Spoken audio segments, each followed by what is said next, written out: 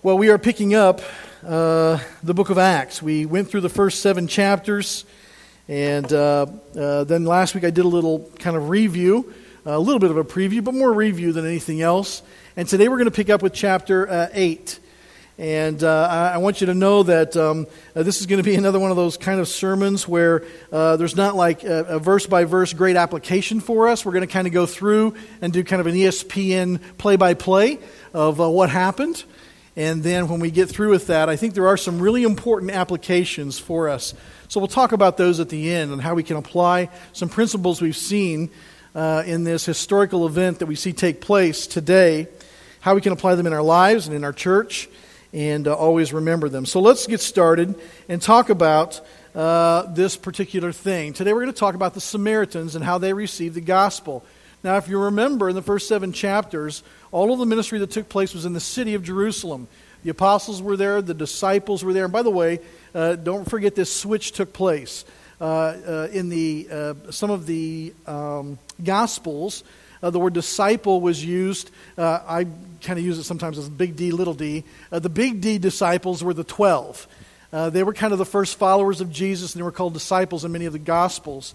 But now there's a switch that's taken place. They have received an apostleship from Jesus. And so now these men are apostles, these 12. And the other people that are following Jesus are now disciples. So that it's important you understand that verbiage kind of switched a little bit there. But what we're going to see here is that all of the ministry that's taken place in Jerusalem is now going to start spreading out. We talked last week about the 3 ways that the church grows and the 3 growth reports in the book of Acts. The church grows numerically, the church grows spiritually, and the church grows geographically. And so keep those in mind.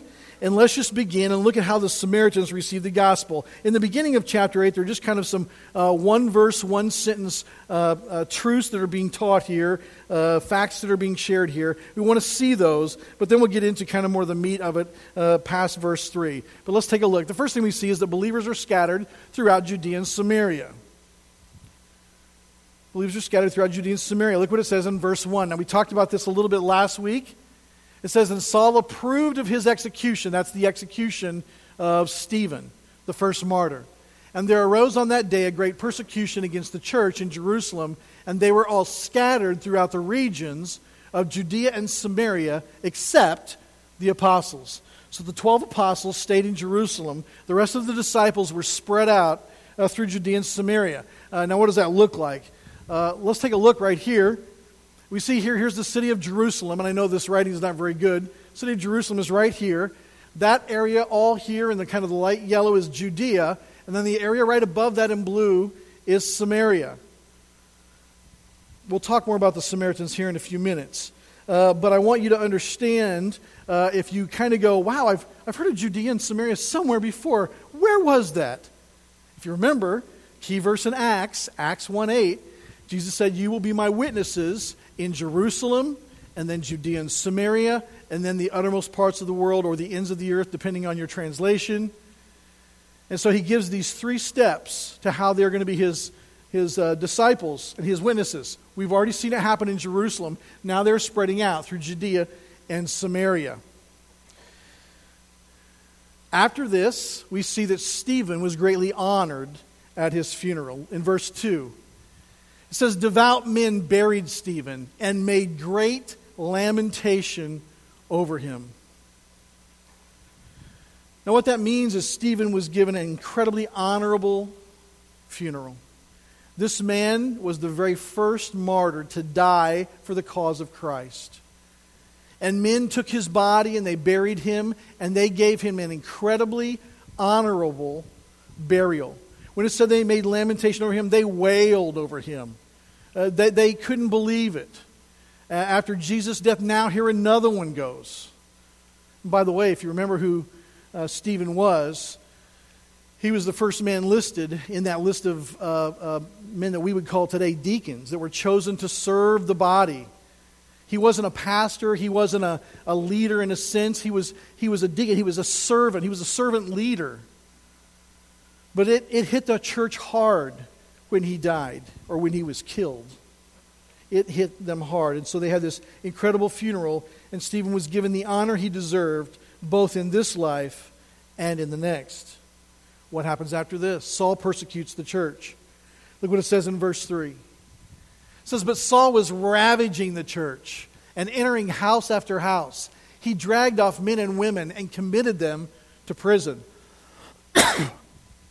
Now that doesn't really sound like much. Okay, Saul persecuted some guys and he went house to house and he put some people in prison. But the scripture is really much more colorful than that. This word ravaged is the same word that comes from an animal tearing up another animal getting ready to eat it. He was ravaging the church. He was tearing the church apart piece by piece. He was committing great atrocities of violence against the church. I can't really say that without grating. I mean, he ravaged the church. And the other thing that I want you to see in this is that when it says he dragged off men and women and committed them to prison, that's no little statement there. That's no little statement. In this day and time, it was almost unheard of to take women captive as political prisoners or as heretics, or however he wanted to brand them, in a sense. And so he not only took the men, but he took the women. They're mothers of children, so what? We're going to put them in prison. And by the way, the majority of the people that were put in prison weren't put in there like, hey, I'm going to put them in prison for 3 months. They were put in there until they killed them. Most of them were martyred. They did not have ginormous prisons where they kept people for the rest of their lives. And there were 3,000, 4,000, 5,000 people in prison for the rest of their lives. They put them in prison for a time, and when the prison got full, they emptied it out by killing those that were in it to make room for others. And so I want you to understand that this persecution, when we watch some of these Bible movies on television, the persecution looks bad, but it was really bad. I mean, it was bad. Saul was doing something to the church that was just profound and deeply evil. And then we see that Philip goes and preaches in Samaria. Look at verses 4 through 8. So as he is run out of town of Jerusalem, as this persecution begins to rise, here's what Philip does. Now those who were scattered went about preaching the word. Philip went down to the city of Samaria and proclaimed to them the Christ. And the crowds with one accord paid attention to what was being said by Philip when they heard him and saw the signs that he did. For unclean spirits, crying out with a loud voice, came out of many who had them, and many who were paralyzed or lame were healed. So there was much joy in that city. Now, as you do a little study and a little history on this city of Samaria, some scholars say there was an actual city of Samaria in the Samarian region. Others say no, that's to describe an incredibly large city in the area of Samaria that really didn't have a name, or we don't know its name. It doesn't make any difference. Okay, that's not really the point that the passage is talking about.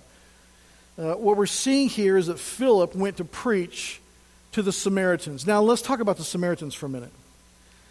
That area in the north, Samaria, was an area that when Israel divided from the northern kingdom and the southern kingdom, in about 800 BC, the northern kingdom was overtaken by Assyria. And what Assyria did was they wanted to breed out the Jews. And so they brought in people from pagan nations to interact with the Jews. They divided up some of the Jewish families. They began to marry, intermingle, and intermarry. And what happened was the southern kingdom began to view the northern kingdom as these kind of, there's no other way to say it, but these kind of half-breed, gross derelicts who had given themselves over to pagan religions and intermixed pagan religions with the biblical worship of the true God. These were the scummiest, dirtiest, most awful people on the planet to the Jews. If you remember two stories in the Gospels where Jesus went and he talked to the Samaritan woman by the well, and the apostles were astounded. Why in the world would Jesus talk to the Samaritan woman? A woman, much less a Samaritan, a woman. And then we see the story that Jesus tells, the parable that Jesus tells about the Samaritan, the Good Samaritan, on the road who is the only one to help his brother, his neighbor. And so we see these two stories about the Samaritans. It's always understood that these are the outcasts of society, according to the Jews. And now Philip is going to go preach to them. Now, I was thinking about this. Think about the night before they all left and scattered about. So they're all sitting around there in Jerusalem and they're saying, hey guys, we got to get out of this town. The persecution is coming up. They've already killed Stephen. We're going to be next if we don't get out of town. We got to get out. Where are we going to go? And they begin to tell where they're going to move to, where they're going to go to as they preach. And Philip says, I think I'm going to go to Samaria. And it's kind of like one of those moments where everybody goes, huh? What? Why would you go to them? I mean, these people don't even deserve to hear the gospel. These are the scum of the earth. Why would you even go there and talk? I mean, I can just hear the conversation. And yet that's who he chooses, or God leads him to go and preach to. They don't even deserve to hear about the Christ. And yet, Philip goes there. After this, we see as Philip preaches, before they go, I want to make one more comment there. In that passage, one of the things that you see is Philip is doing two things. He's preaching, and God is using him to do extraordinary miracles in front of the people. And how does it affect the city? Did you notice in that passage how it affected the whole city? Not just those who believed. It said, "And great joy came to the whole city." Folks, what we see there is the presence and the power of God had so infiltrated this city. So many people had been converted to Christianity. So many people had begun to follow Jesus and given him their whole lives. That joy came to the whole city. Wouldn't it be awesome at some point, someday, if Parkville or Kansas City was a city that people talked about because of the great joy in the city? Oh, they talk about our great barbecue, and we do have great barbecue. But wouldn't it be great if people began to talk about Kansas City and said, man, there's something going on in that city. People are just, they're loving each other, they're loving God. There's something about, they're all joyful. I mean, they're going through terrible circumstances. Some of them lost their jobs. Some of them have lost family members. Some of them have heard bad news from the doctor. Some of them have heard, they're going through all different kinds of things that we're going through, but they're just so joyful. Wouldn't that be incredible? That's what people were saying about this city in Samaria. This wonderful joy had overtaken them. And then look what happens as Philip preaches. Simon attained popularity because of his magic. Philip's going to run into this guy Simon. They're going to have a little exchange here. Look what it says in the scripture. But there was a man named Simon who had previously practiced magic in the city and amazed the people of Samaria, saying that he himself was somebody great. They all paid attention to him, from the least to the greatest, saying, "This man is the power of God that is called great." And they paid attention to him because for a long time he had amazed them with his magic. Now, this word magic that's used here can be used for both the word illusionist, like you go to a magician and see him Branson. It can also be used for the word sorcery. It looks like probably he's just an illusionist. This guy's just got his own show in Samaria. You know, he's probably got a 300-seat theater, and people pay, I don't know how much bucks. But he's amazing them with his magic. He's doing these magical things, and they're being amazed. And he says, why is he doing that? Well, to be popular. He likes the fact that they're all amazed by what he's doing. Everybody in the city is like, man, you got to see this guy Simon. When you come to Samaria, you got to see this guy Simon. He's amazing. He's probably got a big, giant sign out in front of his theater that says, "The Amazing Simon." And people are just totally knocked out by this guy. They think he's the coolest. He's just awesome because he's able to do these incredible feats of magic and blow their minds. What happens after this? Well, many are converted through the preaching of Philip, including this guy Simon, the magician. Look what it says. But when they believed Philip as he preached good news about the kingdom of God and the name of Jesus Christ, they were baptized, both men and women. Even Simon himself believed, and after being baptized, he continued with Philip. And seeing signs and great miracles performed, he was amazed.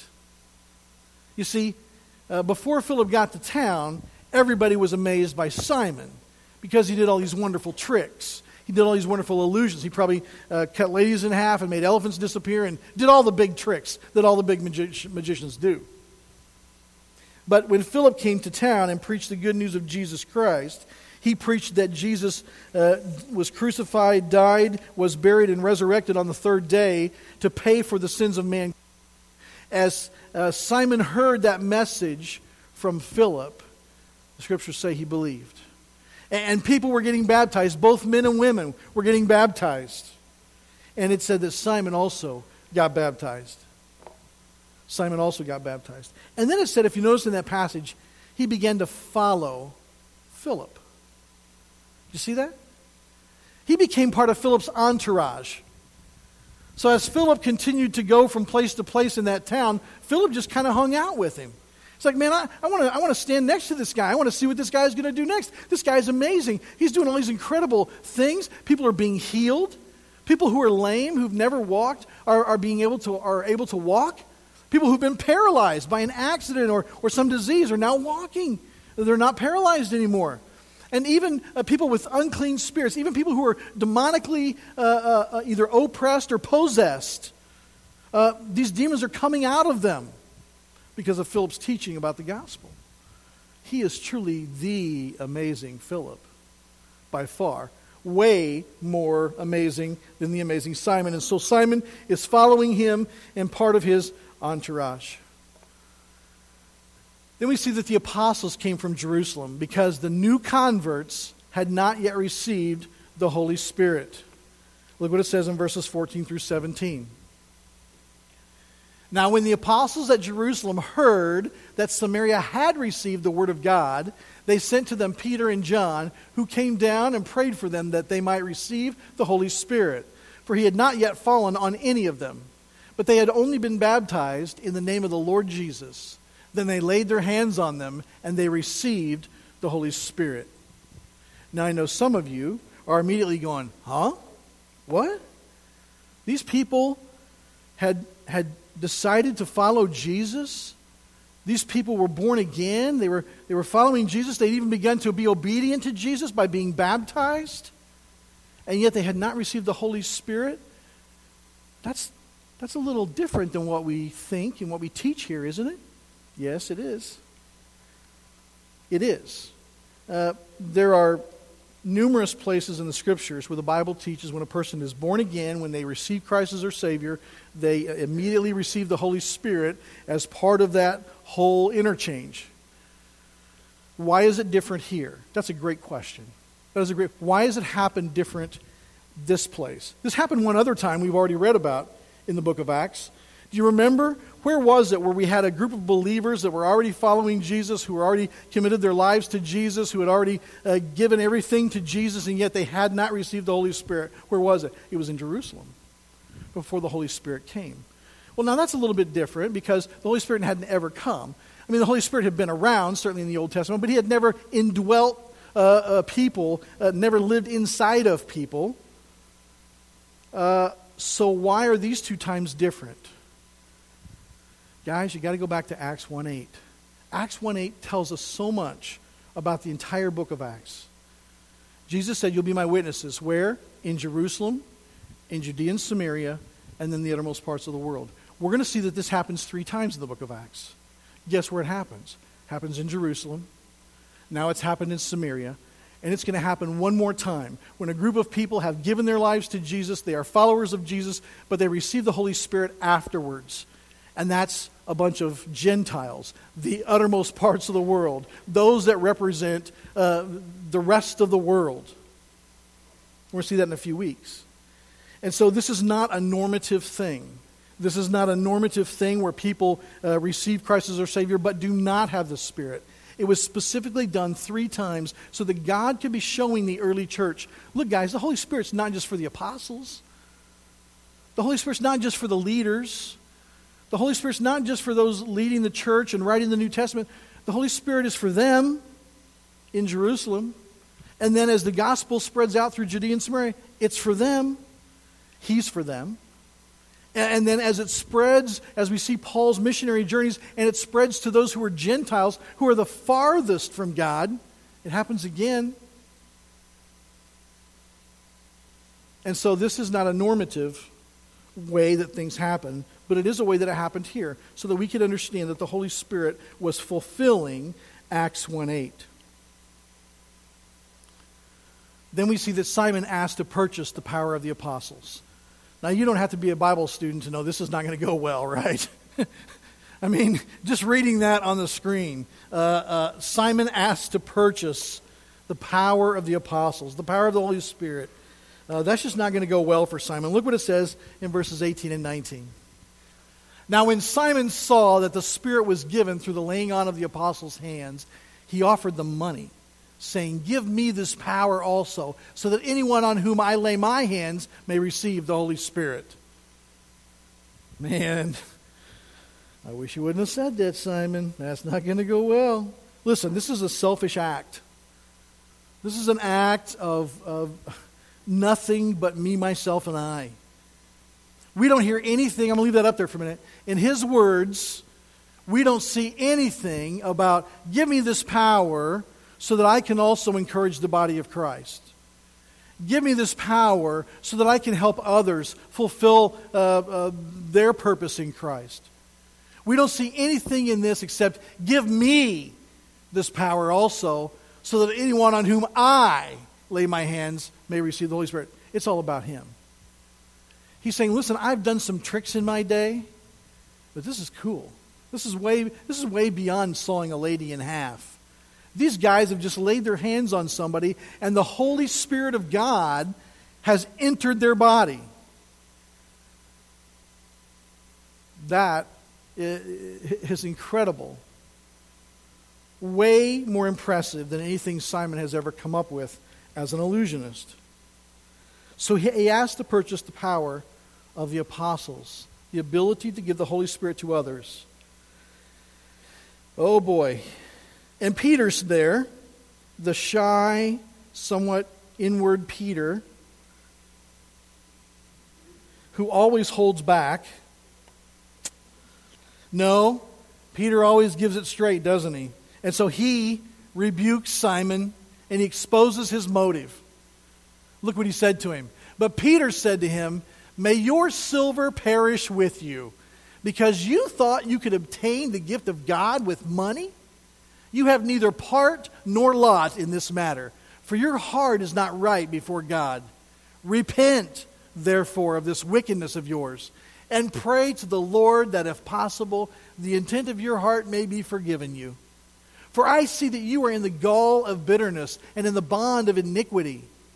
And Simon answered, "Pray for me to the Lord, that nothing of what you have said may come upon me." Now I'm going to leave those words there for a minute too. First, Peter says to him, you might as well just, really what he's saying is, you might as well just go straight to hell with your money. For you've tried to buy God with your checkbook. You can't do that. He's saying, listen, man, even for thinking that, you should repent. And then Peter exposes his motive when he says, you are filled with the bitterness, the gall of bitterness, and in the bond of iniquity. You are committing sins, and you won't forgive others. And now you want to buy the ability to share the Spirit of God with others? Man, your heart is deep and dark. And Simon is put on the spot. Peter tells him what to do. Let's see, I think it's in the passage before, or where does he say that? Look what he says. He gives him instructions. He says, repent, turn away from your sinfulness, therefore of this wickedness of yours, and pray for the Lord that if possible the intent of your heart may be forgiven you. He's saying, listen, man, I'm going to tell you what you need to do. You pray to God and you say, God, I'm going to turn away from my sin. I'm sorry I did that. I'm turning away from my sinfulness and I'm begging your forgiveness. But Simon doesn't do that, does he? He doesn't pray. He doesn't even speak to God. He says, well, why don't you do that for me? Look what he says. Pray for me to the Lord, that nothing of what you have said may come upon me. You do it for me. Folks, I can't do that for you. No leader, no spiritual leader in your life can do that for you. That's something a person has to do for themselves. You cannot cry out to another person and say, please ask God on my behalf to save me, to not hold these wicked things that I've done against me. It's useless. Peter told him, you pray to God. You go to God. You ask God to forgive you and repent of your sins. But he didn't do that. Now, not always, but usually in the Scriptures, when there's an interaction like this and we never hear of somebody again, they didn't do the right thing. When they choose rightly, we usually see them later in another book or commented to. Maybe we'd see in some other passage where Simon was now hanging out with the apostles or something. We don't ever hear about Simon again. And so probably this is the end of Simon. He doesn't change his ways. He doesn't repent from his sins. He doesn't ask for forgiveness. And he goes on his way. The last thing I want you to see in this passage today is the apostles returned to Jerusalem preaching the gospel. Look what it says in verse 25. Now when they had testified and spoken the word of the Lord, they returned to Jerusalem, preaching the gospel to many villages of the Samaritans. And so what it's saying here is as they went back to Jerusalem, every time they went through a little town or a village, they preached the gospel. They preached the gospel. Every time they went through another group of people, they preached the gospel. Probably as they walked past anybody going the opposite direction on the street, they preached the gospel to them. So the apostles are now all back in Jerusalem, and Philip is still preaching the gospel in Samaria, seeing that God is using him in a great way. So some really good thoughts there, some really good lessons there. But I want us to look at three things to take away from this passage today. What are three things that we should take away and say, here's what I see how we should live out, and some applications for us. The first one is, all believers should preach the gospel. Think about this. Philip was not an elder in a church. He was not a pastor. Philip was not a leader in the body of Christ, except a servant leader. He was a deacon. He had been set aside to serve tables, to wait on tables, to make sure that widows were fed. He was a servant of God. But when it came time for them to be pushed out of Jerusalem, he went about doing what? Getting another job? Serving in some local... No, he went out preaching. Folks, the reality is, all of the disciples, and the implication is, all of the disciples that were pushed out of Jerusalem into all of Judea and all of Samaria were preaching the gospel. Every one of them. Folks, I think that's a challenge for us. Now, I'm not saying, quit your job and just start preaching the gospel everywhere. Though we don't see Philip as the kind of guy that said, I would tell people in this town about Jesus, but I might get made fun of. I might be, they might scold me. In fact, he just probably witnessed. You remember, Philip and Stephen were the first two guys to be chosen in that list of guys that were chosen to serve the body. He probably just witnessed his friend Stephen being martyred. And what did Philip do? Did he go out and say, man, I don't want to wind up like Stephen? No, he did the opposite. He said, fine, I'm going to go preach the gospel and let the chips fall where they may. Folks, we got to get that. We just got to get that. We got to get the fact that God wants to use us to bring the gospel to the people around us, and we have to let the chips fall where they may. Yes, some of you will be made fun of. Yes, some of you may cause problems in your family. Yes, some of you may even lose your jobs. The time may come when we will be persecuted for our faith. But in this moment of history, folks, here in Jerusalem, in Judea and Samaria, it was clear who the real followers of Jesus were and who the real ones weren't. I think we're going to find that out soon. Who are the people really following Jesus, and who are the ones pretending? Second thing I think we see there is there are no barriers of race, ethnicity, or gender when it comes to access to Jesus and the forgiveness of sins. Philip went to the lowliest scum of the earth in their opinion. And he shared the gospel with them. He shared with them the love of Jesus. He went to them and he told them, look, God loves you and I love you. In fact, God loves you enough that he sent his son to die for you. And while maybe his Christian brothers and sisters were like, wow, what is that guy doing? Why did he go to them? He was out there sharing with those, the least of these. Folks, we have to be careful here at Fellowship of Grace. I think we're good at this, but I think we have to be careful and always look at these examples that we don't ever become exclusive, that everybody in our church begins to look the same, that everybody in our church is a middle upper class Caucasian with 2.3 kids who's educated, has a home and 2 cars, and we all kind of look the same. We got to be careful that our church never becomes a church with a type. Well, I take that back. We need to be a church with one type of people, sinners. We're a church for those who have acknowledged that they're sinners. And that door is open to everybody who fits that category. We just have to be careful, folks. Listen, I know that it is a human instinct to gravitate towards people like us. I get that. I understand that. I've been a human for a lot of years now. But we just have to be careful. We have to be careful that doesn't creep into our spiritual thinking. When somebody walks through that door who's very unlike us, or very unlike you, or very unlike me, I don't want to assume that you and I are very much alike, okay? We love them. We care for them. They're welcome here. We express to them that God loves them and we love them too. And we want them to be a part of us. Let's never forget that. I think it's a great lesson from Philip. The last thing I want you to take away from this today is that the Spirit and the gifts of God are only experienced by true believers, not imposters. Not imposters. If Simon doesn't repent and turn to the true God through his Son Jesus Christ, Simon will never experience the true gifts and Spirit of God.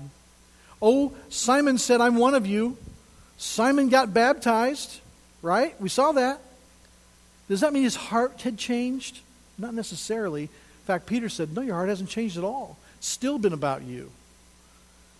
Now listen, people follow Jesus or say they follow Jesus for a lot of reasons in our culture. Some people say they follow Jesus because their family expects it of them. Some people follow Jesus because their spouse or their girlfriend or boyfriend expects it of them. Some people follow Jesus because something in their culture or their friends expect it of them. I remember in youth camp, when I went to youth camp for several years as a young person, I don't think there was ever a situation where one friend received Christ as their Savior. It was always in groups. Oh, my friend did. Oh, all my five friends did. I always wondered if all of them really did that or not, or if they were just kind of following the pack, following the crowd. Now, I don't want to be the kind of guy that constantly puts thoughts of doubt into your mind of where you stand with Jesus. But folks, if the gifts of God and the Spirit of God are not in you, you might want to just take some time to reflect. If God has not really made a change in your heart and your life, if you're still doing all the things you did before and believing all the things you did before and acting all the ways you did before and thinking all the things you did before, you might want to just stop and reflect. Am I truly a believer whom the Spirit indwells? Or is it possible that I be an imposter? Maybe even like Simon. We see no one in the New Testament who had a true experience with Jesus Christ whose life was not radically changed? Folks, God always radically changes our life when we let Him. Always. So think about that. Consider that. And if you get to a place where you're like, yes, it's evident that God has changed my thinking, my behavior. I'm not perfect. I still do stupid things. Even the Apostle Paul said, it seems like everything I want to do, I never seem to do. And all the things I don't want to do, I always seem to be doing. Okay? So don't beat yourself up because you're not perfect. That's not what we're talking about here. What we're talking about is there evidence? Is there some evidence that your life is different from the inside because you have had an interaction with Jesus Christ? That's the question. So think on that. And by the way, if you come to the realization that maybe your life has not really changed, maybe your life isn't really different, take Peter's advice. Take Peter's advice. Pray to God. Repent of your sins. Turn from them. And turn to Christ. And say, Father, I know that I'm a sinner. I know that I can't do anything about my sin on my own. But I see what Jesus did on the cross to pay for my sins. And I accept that. I receive that as a gift, knowing that I can't do anything other than to accept what He has already done. And I give my life to you. And I ask you to come in and fill me and change me. If Simon had just done that, Simon could have been the next Philip. But we never hear of him again. I don't want your life to be the kind of life that spiritually we never hear from you again. I want you to reach your potential in Jesus, but you can only do that connected to Him. Let's pray. Father, we thank you for this wonderful passage that teaches us many things. But God, when we look at these three takeaways, I pray that you'll help us. Help us to really share the gospel with our friends and neighbors, those whom we know, those whom we don't know. Father, help us to not be afraid. Help us to be like Philip, and even after seeing his friend killed, he went ahead to talk about you constantly. Father, help us to share the gospel with those around us. God, help us individually and help us as a church to never put up barriers for people to come to the cross, to come to know you. Help us be accepting of all people. Yes, we expect you to change their lives. Yes, we expect you to do great miracles in their lives and change them. But Father, when they walk through that door, no matter what race, ethnicity, gender, financial situation, geographical area they live in the city, Father, help us to be loving and kind and share with them the gospel. And then, Father, help us to occasionally take a look at ourselves and just really stop and say, is it evident? Is it truly evident that the Holy Spirit is in me? Is it truly evident that God has radically changed my life? Or am I just going through the motions? Am I just being an imposter for whatever reason? God, help people in our church not to just go through the motions and to be surprised on the day they face Jesus. Father, help us to really look at our lives. And if we are not right with you, God, help us to get right with you, whether it's by salvation or repentance of our sins. Father, thank you for the principles that you teach us. Thank you for loving us no matter where we're at. Thank you for loving us and accepting us and wanting to impact our lives.